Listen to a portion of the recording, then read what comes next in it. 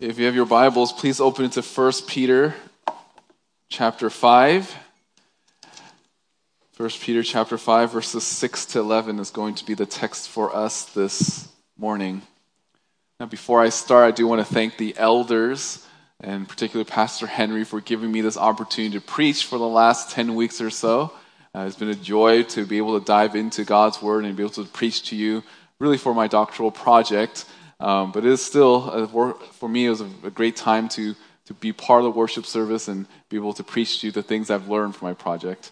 There is one more thing that you guys can do for me later on today, maybe either tonight or tomorrow. I'll send out the survey it's a survey that you guys took a few months ago when I started the project. The same questions, and the reason why I have to do the survey is really to see the congregation, how they retain the material that I taught throughout these 10 weeks or so. So please, if you guys remember your animal and your number, all of that, just fill that out. It'll be helpful for me in terms of passing the class, but more importantly, at least it helps me to see where I'm at in terms of my development as a preacher. So with that said, 1 Peter chapter 5, verses 6 to 11, we'll begin by reading God's word, and then we'll go into the text. 1 Peter chapter 5, verse 6. Therefore humble yourselves under the mighty hand of God, that he may exalt you at the proper time, casting all your anxiety on him because he cares for you. Be of sober spirits, be on the alert. Your adversary, the devil, prowls like a roaring lion, seeking someone to devour.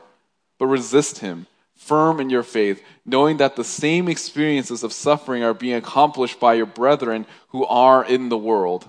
After you have suffered for a little while, the God of all grace, who called you to his eternal glory in Christ, will himself perfect, confirm, strengthen, and establish you.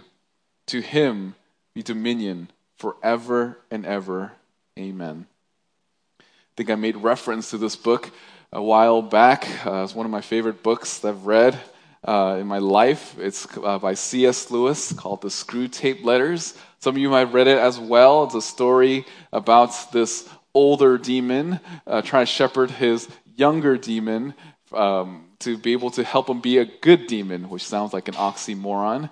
But this book is just basically, it captures this idea that we have this adversary against us, and they're always scheming against the people of God. And in particular, the section about the devil, the older devil will try to teach the younger devil on how do we present ourselves to the church. How do we get the church to think wrongly about us? And throughout that section, the older demon instructed that you need to think in terms of either overexposure or underexposure. Either overexpose it so that people can become desensitized, that they're so used to seeing these things like demons that they don't take it seriously. Or you expose it in a way that people are so terrified that they don't fear the Lord, that they fear demons more than God himself. Again, the implication is that the demons know how to make us people think wrongly about him.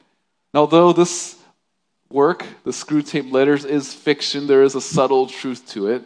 People generally think wrongly about him because we get our understanding of the devil from the world. And that confuses people in terms of their walk with God. Throughout this letter in 1 Peter, Peter's trying to instruct the believers on how they are supposed to conduct themselves as sojourners and aliens in the world. As people that don't belong here on earth, how are they supposed to live? Peter begins this letter by telling them that they have a charge. That's this charge to go and remember that they belong to the Lord, that there is this place that the Lord is preparing for us, this paradise that awaits us because of the promises of God. And in light of this promise, we should live in a way that is different from the world. That we're called to be holy because our heavenly Father is holy. We're called to put aside all sins and different hypocrisies and slanders because we're called to desire God's word and to live according to his word. And throughout 1 Peter, he gives us these practical applications. What does it mean to live differently? Whether that is to our earthly masters or to our government, we're called to submit to them because submission shows the world what Christ is like. In the end of chapter 2, Peter gives us this example of Jesus Christ and how he suffered, and yet he did not revile and fight back in any form, but kept entrusting himself with God. In chapter 3, we began that section about marriage in the context of a believing spouse with an unbelieving spouse, and how the believing spouse is still called to submit to the Lord.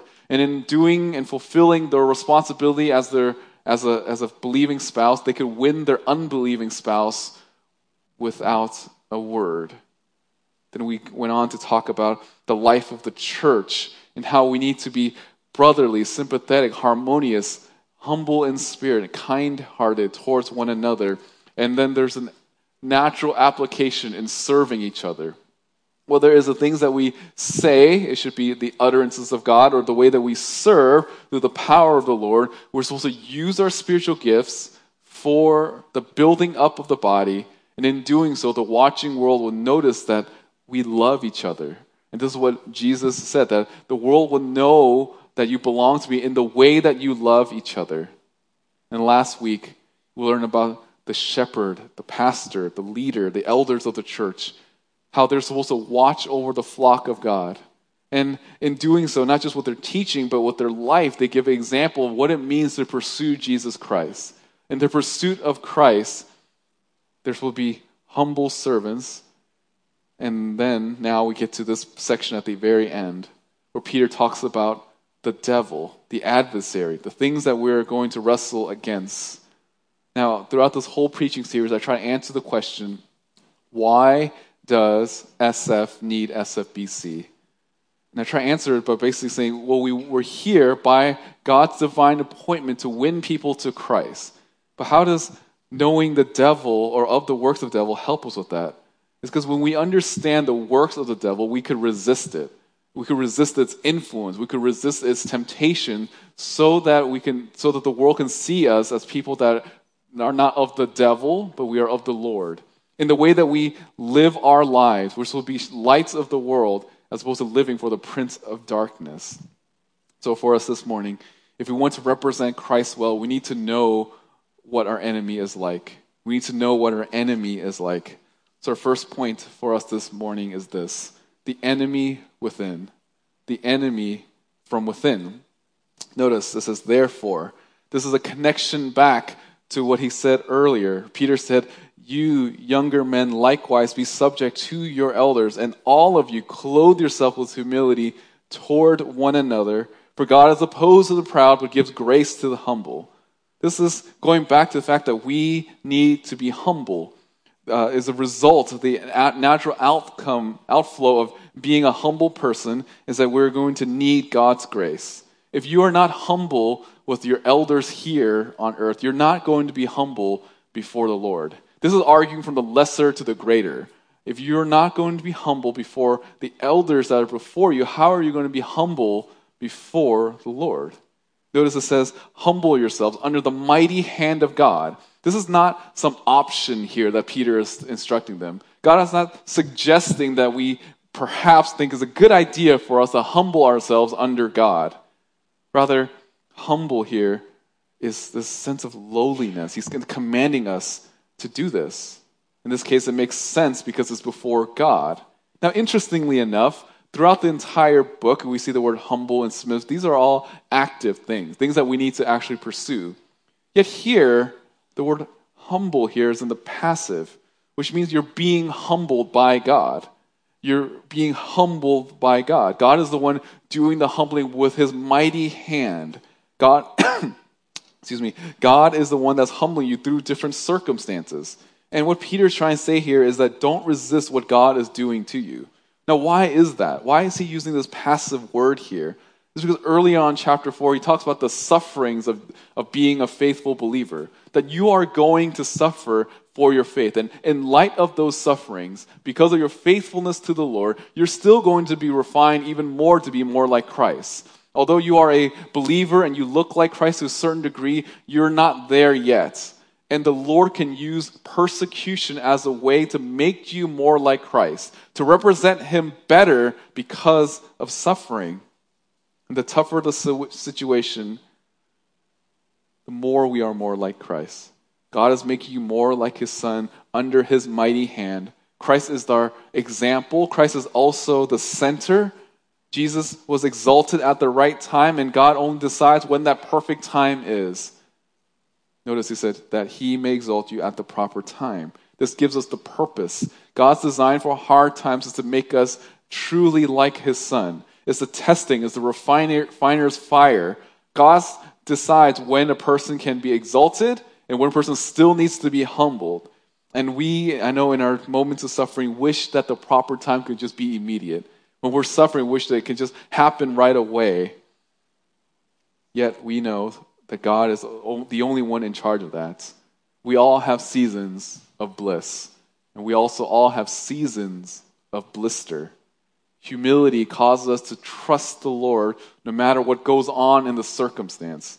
No matter what's going on around you, we understand everything that happens, God is using it to mold us to make it more like him.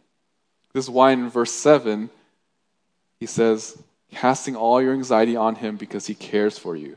Humility understands that it shows that we trust in the Lord. If we're humble before the Lord, we're saying essentially that we trust you, God. I don't know what's best for me, but you do, and I'm going to humbly submit to that. That's why I say we need to cast our burdens, our anxieties to the Lord. This word casting is this idea of hoisting up something, picking up something, and putting it in a higher location. And we have this unique relationship with the Lord so we can cast our anxieties before him. Now, the world is a place that's filled with sorrows and pain, but it's doubly so for the believer because not only do we suffer just the regular pains of the world, the regular sufferings, just like how non-believers suffers, but it's doubly so because we as believers believe in Jesus Christ. So not only do we suffer like how everyone in the world suffers, but we suffer even more because of our faith in Christ. And that is a temptation for anxiety. And Peter's saying that the cure for that is to cast it to the Lord. We need to do something with our fears, but what is it? And that is we offer these anxieties up to the Lord through prayer. Why? Because when we don't give it to the Lord, we're essentially saying that we are in control, that we don't trust God, and that's a form of pride. We believe in our abilities to overcome this. We believe in our own talents and things in our life. A prideful person is never dependent on the Lord for help. Casting our anxiety is an expression of humility. This is, again, the opposite is also true. If you find yourself always not casting your anxiety before the Lord, not trusting in him, that means you're a very proud person and you're self-reliant. Only believers have this genuine humility. We have this unlimited resource to go to the Lord. And we understand that non-believers can't pray to God the way that we do. Non-believers can't pray because Scripture tells us that the prayers of non-believers are offense to him. The only prayer that God accepts from a non-believer is the cry of repentance. But for believers, we should pray because we have access to him. We have access to the Lord. He wants us to cast our anxieties before him. We must throw our anxiety onto the Lord. Notice Peter's not saying casting small things or big things, only small things and not big things, or only big things and not small things, or things of little significance, or things of only with huge significance. Rather, it's all things in every category. Anything that causes us to be anxious, no matter how big or small it seems, we bring it before the Lord. We're confident that God cares for us, and that's why we offer our anxieties to him. You'll trust in God more in his plan when you offer your anxieties to him. Again, anxiety is anything that can make you lose attention or lose focus or lose peace. It's something that you're worried about. Any fears about the future or the present or things you've done in the past, anything that makes you anxious. This passage is about all problems that make you anxious. Now, there are some things in life that you go through that are real pains and that cause real anxiety, but there are also some things that you go through that are, let's just say, irrational, that they're actually not real.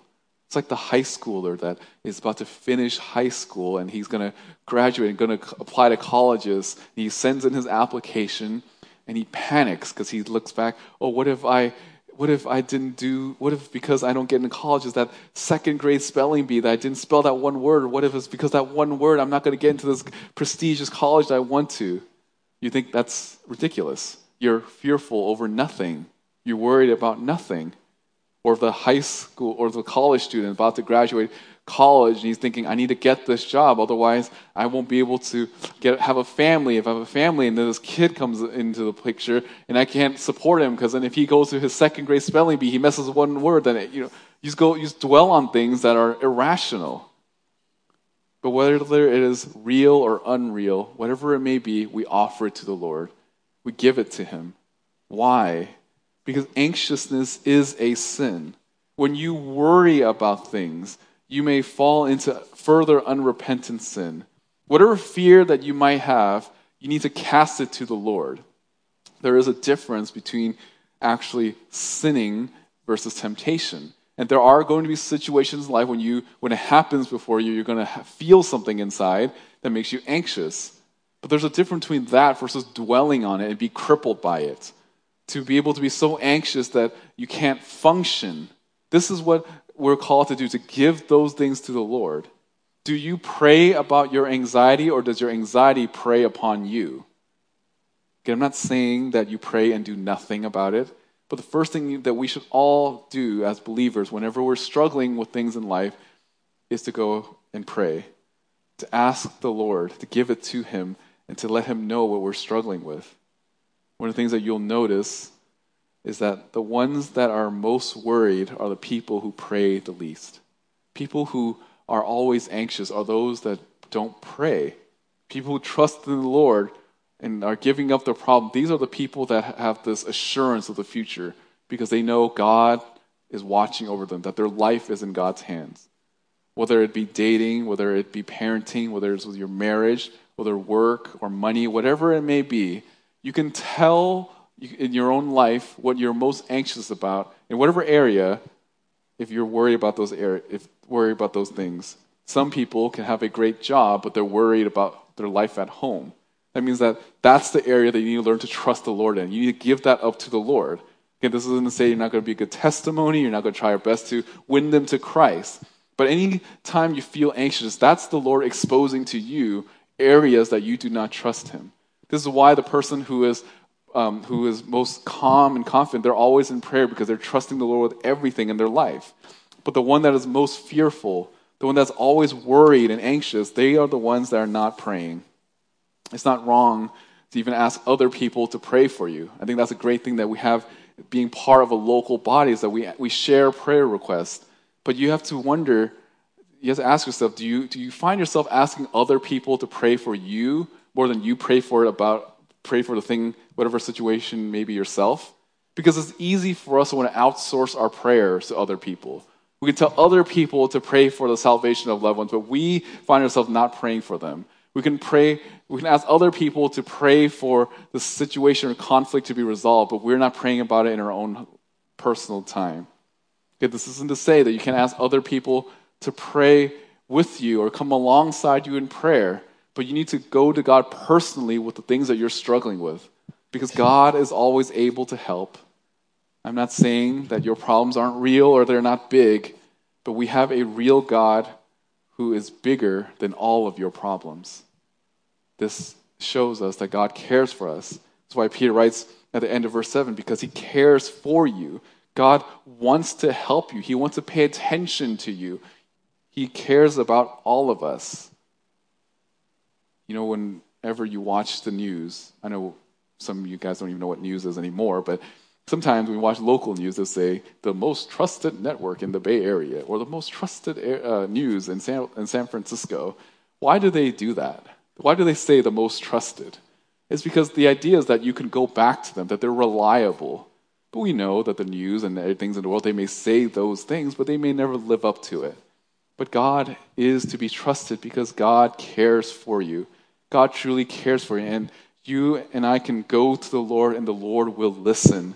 God knows everything that's going on in our hearts and our minds. He wants us to go to him. Even when there are moments when we don't have the right words to say, the Lord helps us with it. Romans chapter 8, verses 26. Paul, when it comes to prayer, says this, "In the same way, the Spirit also helps our weakness, for we do not know how to pray as we should, but the Holy Spirit himself intercedes for us with groanings too deep for words." We see in the way that we pray, there's a Trinitarian aspect to it. We pray to the Father because what the Son has done on the cross for us, and the Holy Spirit enables us to go and pray even if we don't have the right word to say. And all of this shows that our God cares for us. Not because we're special or that we're unique because of who we are, but because of who God is. It is in his nature to care and love us. It is all because of his grace. I know Christmas is coming up, but I remember, you could try this in a few months during Christmas time. But I remember last year when I went to the mall with my family, I was looking at Santa, and he was having these little kids on his lap, and you just stare at his dead, beady eyes. Like, he has no love for the kids that he's talking to. He doesn't really care. He was like, "Ho, ho, ho, kids, what do you like for Christmas?" As if he really cares. And then the kids will just tell him, "I want this, I want this." And he would just say it loudly, just really for the parents to hear. But Santa doesn't really care. That's just his job. He gets paid to sit there for several hours and pretend that he cares. But our God truly does care about our wants and needs. He wants us to go to him, and he listens to us. Does knowing that God cares for you motivate you to pray to him more? And I wonder if for some of you, the reason why you don't pray is because you think that God doesn't care for you. You think, well, is not going to listen to me. God doesn't care, so why should I pray? Faithlessness and prayerlessness are connected. Those that pray trust God. Those who are anxious don't pray. The greater the faith, the more vibrant your prayer life will be. This is how we know that our enemies first from within. It's a terrible testimony when people look at our lives and we're just as anxious as they are.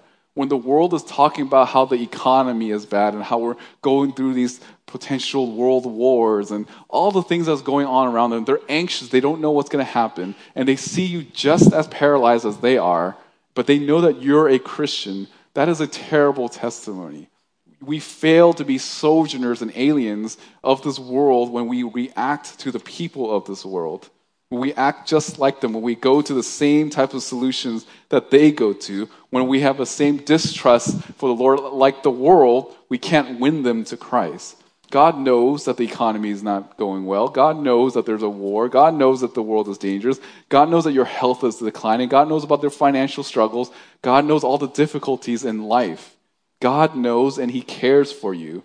Ask for wisdom, strength, and grace during those moments when you feel anxious. You should make a rule in your own life that before you go and tell other people about your problems, before you vent to everyone else, you should go and pray to the Lord yourself. People will know if you trust God if you are anxious all the time. If you are anxious, you're telling the world that the God that you claim to worship is not reliable. And you can't win the watching world if you're anxious all the time. Fight this fight inside. Overcome anxiousness by casting the burdens before the Lord. Not only is the enemy from within, but we also have an enemy from without. The enemy from without. Verses 8. Be of sober spirit. Be on the alert. This is the first warning that Peter gives in this book about the devil. And he's telling us to be sober-minded, to be clear-minded, to think clearly, to be level-headed, to think biblically about an issue. This is clearly about what is going on around them. Think biblically with God's word. Satan is always scheming against humanity, and you have to be discerning to know when he's actually doing it. 2 Corinthians chapter 2, verse 11, Paul writes, so that no advantage would be taken of us by Satan, for we're not ignorant of his schemes. When you know that the devil is trying to trick you, you're aware of it because you're clear-headed, because you're sober-minded. An alert believer is a believer that's able to look at every circumstances with a biblical view. We're not moved by our emotions. We're not moved by circumstance. We're sober-minded Peter's telling people to wake up, to be alert. Notice how he describes the devil, your adversary. The devil prowls around like a roaring lion seeking someone to devour. Don't take lightly of the devil, but we should always get our doctrine from the Word of God. We dismiss the world's understanding of who the devil is, and the world describes the devil as someone that's just so relatable and charming, and he might have this bad edge, but he's the kind of a good guy if you get to know him a little bit more. That's exactly how the devil tried to trick you into thinking that you don't need to go to the Lord or to Scripture to know who he is. He's described as an adversary. This is like someone that is an accuser. He hates us. This is a lawyer term to accuse us before the Lord. He tries to have all of these evidence before God and why we should not be able to go to heaven. Yet Jesus in the book of Hebrews describes as our advocates. He's someone that would say, yes, he has committed all of these sins, but I paid for each and every single one of those sins. But who is Satan? Well, the Bible describes Satan as not some sort of nebulous force. It's not some bad aura. It's a created angelic being that fell because of pride, which is what God is opposed. God is opposed to the proud. And the very first sin, really in all of reality, is the sin that the devil committed against the Lord. In his own pride, he thought that he could be equal or better than the Lord. Satan is not, he's not some sort of owner of hell. It's not like if you go into hell, Satan's there like, welcome to my domain. That's not what it is. Hell is a prison for Satan and all the fallen demons and those who rejected Jesus Christ. Hell is where Satan will be punished for all of eternity. It's not a place that he will rule. Satan is not omniscient, meaning he doesn't know all things. Satan is not omnipotent because God is only omnipotent. And Satan is also not omnipresent. Now, I know that it's possible that in this room right now there are demons. I'm not talking about your little ones. I'm talking about actual demons that we don't see. At the same time, I'm aware that there also could be angels in the room. Again, not talking about your children. That in the invisible space that we don't see, that it's possible that there's angels and demons among us. And I'm not certain. It's possible. But what I am absolutely certain of is that God is with us. No matter where we go, no matter where we are, no matter how hard the circumstances may be, God is with us. Satan can only be at one place at a time. He can probably travel very quickly, but he can only be at one place at a time. Satan also cannot read your mind. He knows how to influence your mind, but he can't actually go into the mind of the believer. He can corrupt the things of the world and maybe non-believers to make them think of things that are not biblical.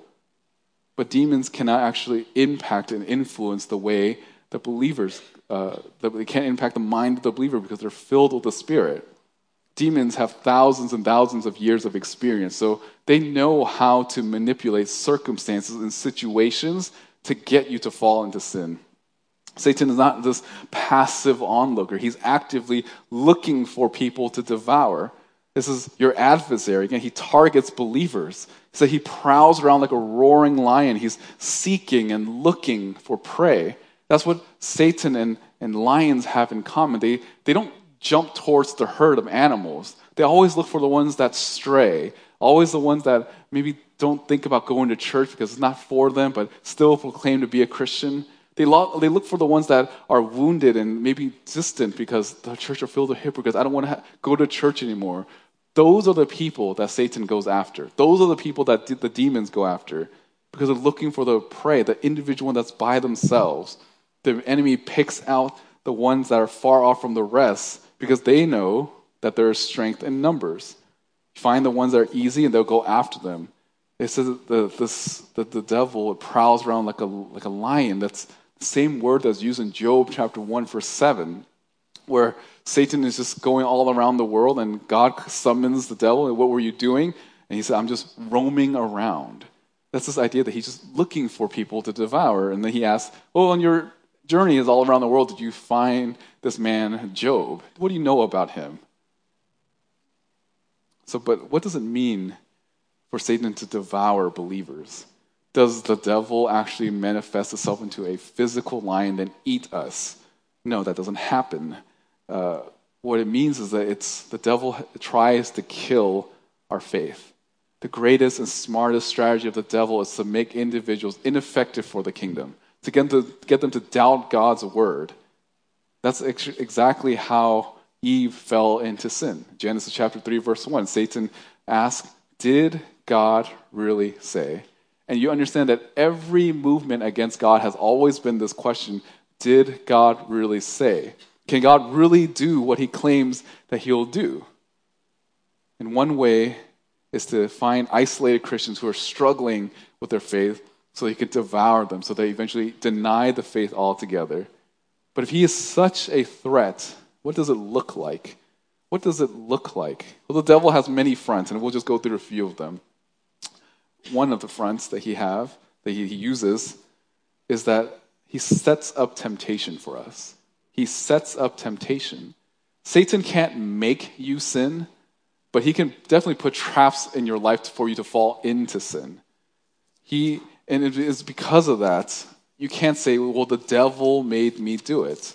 This is why in Matthew chapter 6, verse 13, Jesus, when he's teaching them how to pray toward the end, he says, "And do not lead us into temptation, but deliver us from the evil one." And he tries to set up things around us so that we can fall into sin. Eve was responsible for what she did, even though she was tempted by the devil, and the same for us. We may be in circumstances that is set up by the devil to tempt us, but it is still our responsibility when we fall into it. Sin can dangle temptation in front of you, but it is your responsibility to flee from it. But if you fail, it is because of your own doing. Satan knows your weakness, but do you? Another way that Satan uses, another front that Satan tries to get people to deny the faith or to devour them is through disease and trauma to get people to not trust God. It's through disease and trauma. I mentioned Job, and that's exactly what happened to Job. Satan said, look, if you just afflict him, if you took away all his health and all his wealth, he will deny you. And Jesus, or God, gave him permission. You can do all of that. Take all of those things away, and he will not deny me.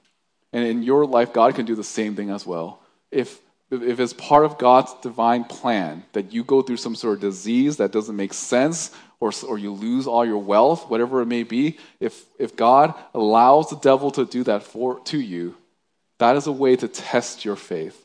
Again, it's not that God doesn't know what's going on, but he wants you to know what's going on. Do you have that genuine love that you proclaim when things are good in your life? It's for you to see whether or not you truly trust the Lord. So sometimes he'll use diseases and trauma to get people to deny the faith. Another way he does it is to attack the church as a whole. Now that's a very broad category, but in Matthew chapter 16, verse 18, Jesus said, "I will build my church, and not even the gates of Hades can overthrow or consume the church." That is, this means that that the devil will try. The devil will try to find ways to make the church ineffective. And it's possible that he can make certain churches in certain cities ineffective, but he will not win in terms of getting every single believer to fall or every church to fall. He may influence certain leaders to lead their church astray, but he can't control and do that to every single church in all time, because God is one who builds his church. Next is creating and controlling worldly systems to confuse the church, creating and confusing ideas to confuse the church. I mean, this is like any ism that you can think of, whether it be postmodernism or modernism or racism, whatever ism it may be, or any worldly philosophies or even false religions, from the Joseph Smith to the Charles Russell, which is Mormonism or Jehovah's Witnesses, whatever it may be, all of these are demonically inspired. 2 Corinthians 10, verses 4 to 6, Paul writes, "For the weapons of our warfare are not of flesh, but divinely powerful for the destruction of fortresses. We're destroying speculations and every lofty thing raised up against the knowledge of God, and we are taking every thought captive to the obedience of Christ, and we're ready to punish all disobedience whenever your obedience is complete." Satan is trying to win and try to trick you by different worldly ideas. The next one here, I think some of you guys are probably having the question, what about demonic possessions? I think there is a category for that. Another way that devil attacks is possess unbelievers to do the deeds of the devil. I do think that believers will not be influenced, or they could be influenced, but they can't be possessed by the devil. If you look at the life of Jesus, there's Judas. Judas was with Jesus, and it says that before Judas left the 12 and leaving Jesus behind, it said that the devil entered into him. He's someone that was truly an unbeliever. And you may be wondering, what about people in churches that are demonically possessed? Well, it's just a realization for you that person truly was not a believer to begin with. Because unbelievers can be possessed by the devil in terms of doing his bidding. Whether it's coming up with worldly ideas or anything that would cause people to go against God's word, these are all things that are pleasing to the devil that are offensive to the Lord. I have more, but I'll just go with one more here. One way that the devil tries to get people to devour people is a fear of death. The fear of death. Hebrews chapter 2, verse 14. Therefore, since the children share in the flesh and blood, he himself likewise also partook of the same, that through death he might render powerless him who had the power of death, that is, the devil, and might free those who through fear of death were subject to slavery all their lives. This means that sometimes when you are most vulnerable, when you feel like you're about to die, that's the moment where the devil finds his opportunity. But when you're not afraid of death, now I understand the process of dying can be difficult. But for the believer, we don't fear death because of the hope that we have in Christ. And that's how the devil tries to thwart us and devour us.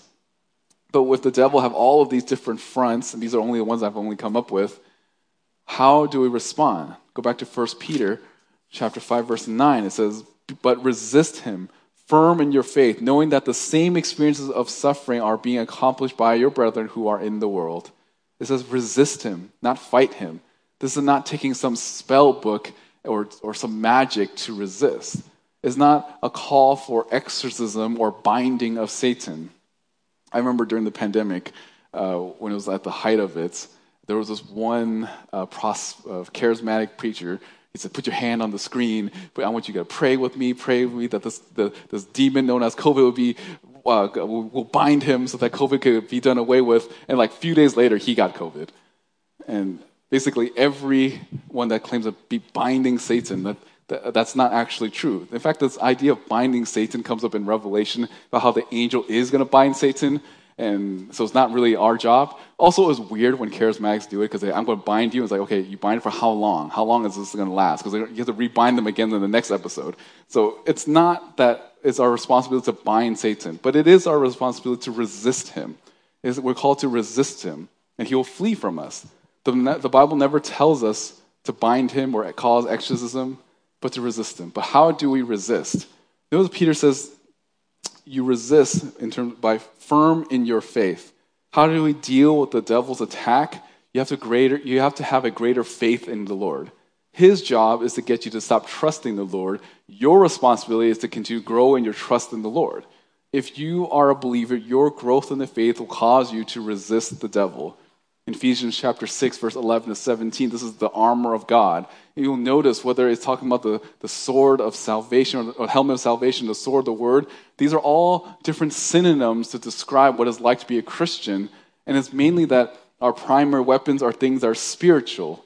It's spiritual warfare, and we need to have truth in order to do that. How do we combat against Satan? We combat him with truth. Think about everything that the devil tries to do is trying to get you to deny truth. And it is our job to safeguard our own hearts by resisting the devil by knowing truth. You need to know the truth, the word about God, and not just of Scripture. You need to use the sword, not just own it. You resist by knowing God's word. It says to be firm in your faith. This is to be immovable, to be rigid. You can't give up. What does anxiousness and Satan both have in common is that they both seek to try to get you to not trust God. Anxiousness is a sign of distrust in the Lord, and Satan tries to do whatever he can from the outside for you to do the same. Resisting anxiousness and Satan requires the same weapon, and that is the Word of God.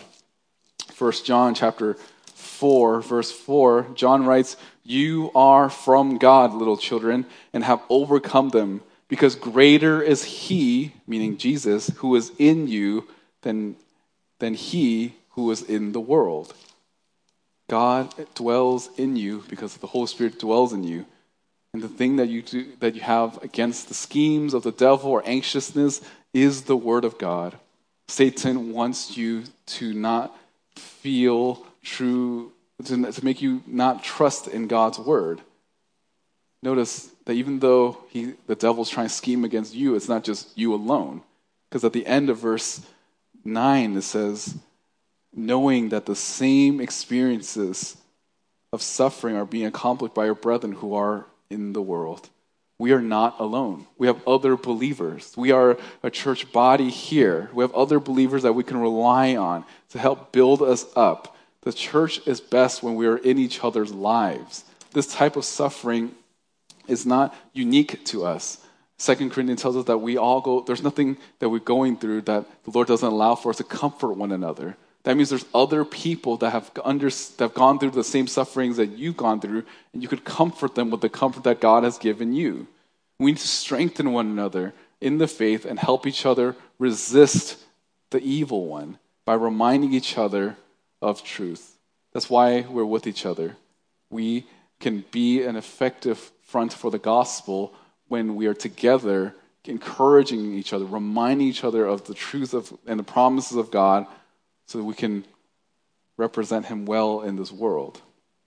Not only are there enemies from within, which is anxiousness, or enemies from without, which is the devil, but our last point is the reality of enemies at the enemy's end, verses 10 to 11.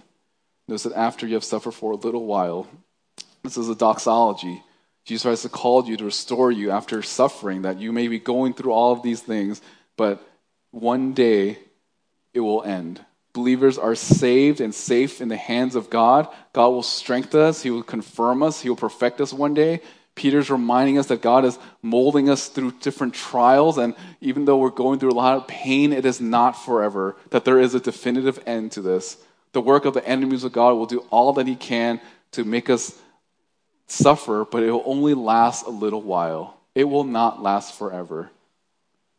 Notice this, that the God of all grace, the same God that gives you the grace for salvation, is the same God that's going to give you the grace to overcome sin in this life. It's the same God that's going to give you grace for assurance. It's the same God that's going to give you grace when you're glorified.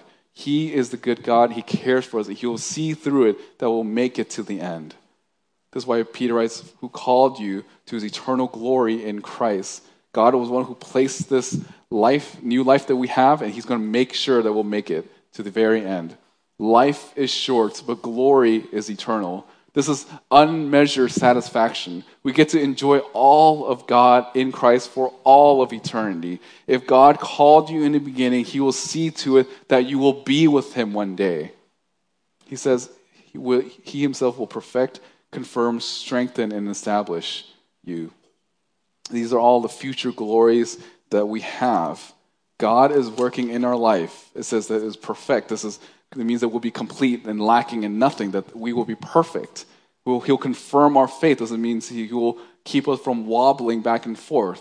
He'll strengthen us. It means exactly that. He'll give us the ability to press on, and He will establish you. This means that He will give us the ground for us to stand on.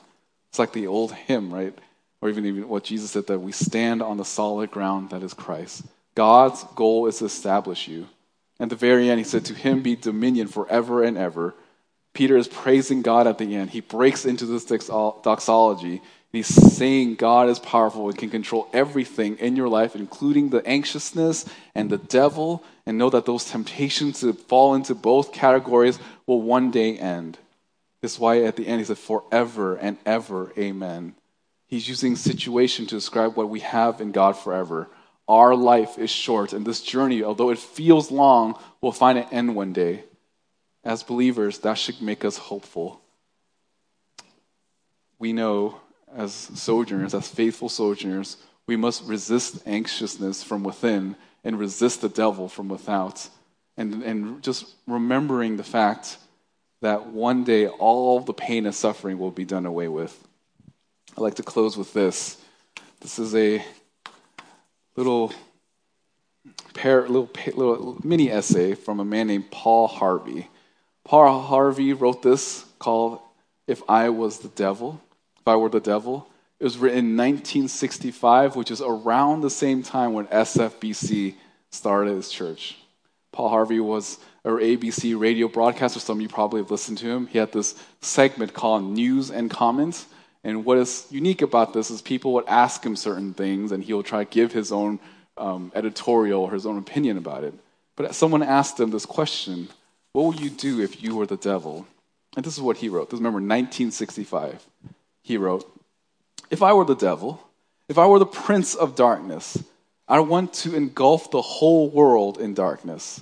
And I would have 1/3 of his real estate and 4/5 of his population.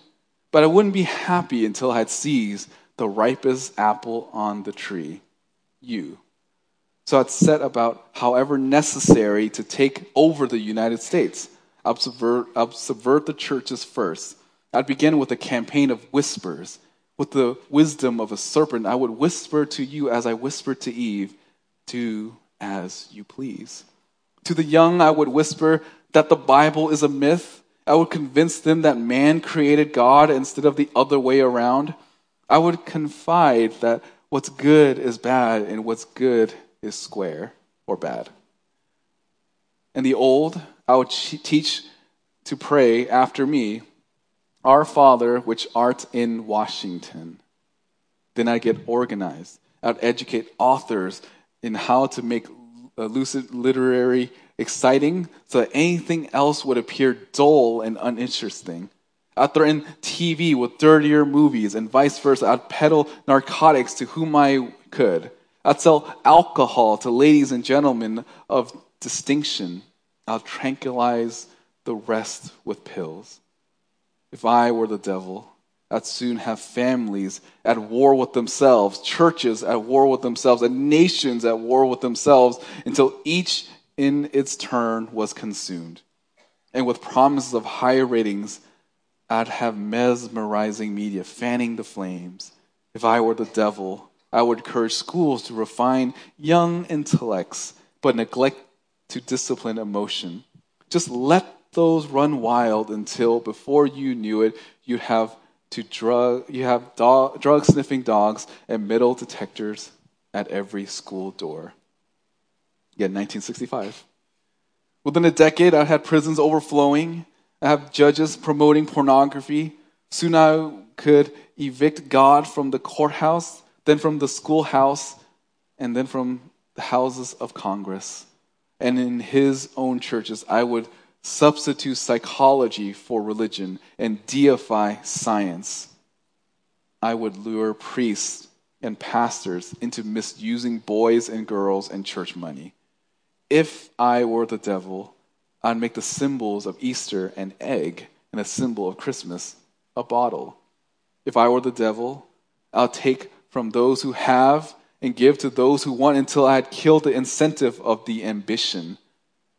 And what do you bet I could get whole states to promote gambling as a way to get rich?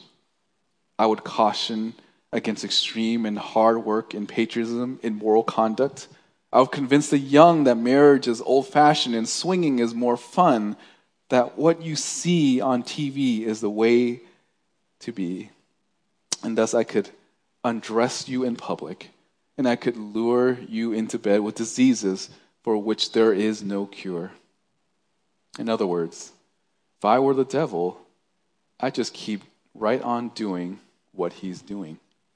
Paul Harvey, good day. As believers, we know that the devil is against us. But as Christians, as sojourners and aliens of this world, we represent Christ. We are not of this world. The world may be passing away and being drawn to the things of the devil, but we are believers trying to win those people to Christ. That is why we are here. We are here as representatives and as ambassadors of Jesus Christ to call people to come to saving faith, that they cannot find salvation anywhere on this earth except from Jesus Christ alone. May that be our charge, and may that be our mission here, and to really know why we are here in San Francisco. Let's close our time in prayer. Father God, thank you for your word. Lord, we're grateful to be able to be representatives of you here. And may you give us courage and boldness to represent you well, to tell people about Jesus Christ, to not be anxious of the things that trouble us from within, and to resist the devil from without with the word of truth. Lord, we know that the trials in this life will one day pass away. And I hope that for all of us that we have this eternal mindset, knowing that this life is indeed short, and that we want to use every moment that we can to represent you and to tell people of you. This is why we're here, Lord. This is why you've placed us here, to be able to be soul winners and to be fisher of men, so that we can tell others, hopefully snatch the few out of the fire. Thank you for this opportunity. In your son's name I pray. Amen.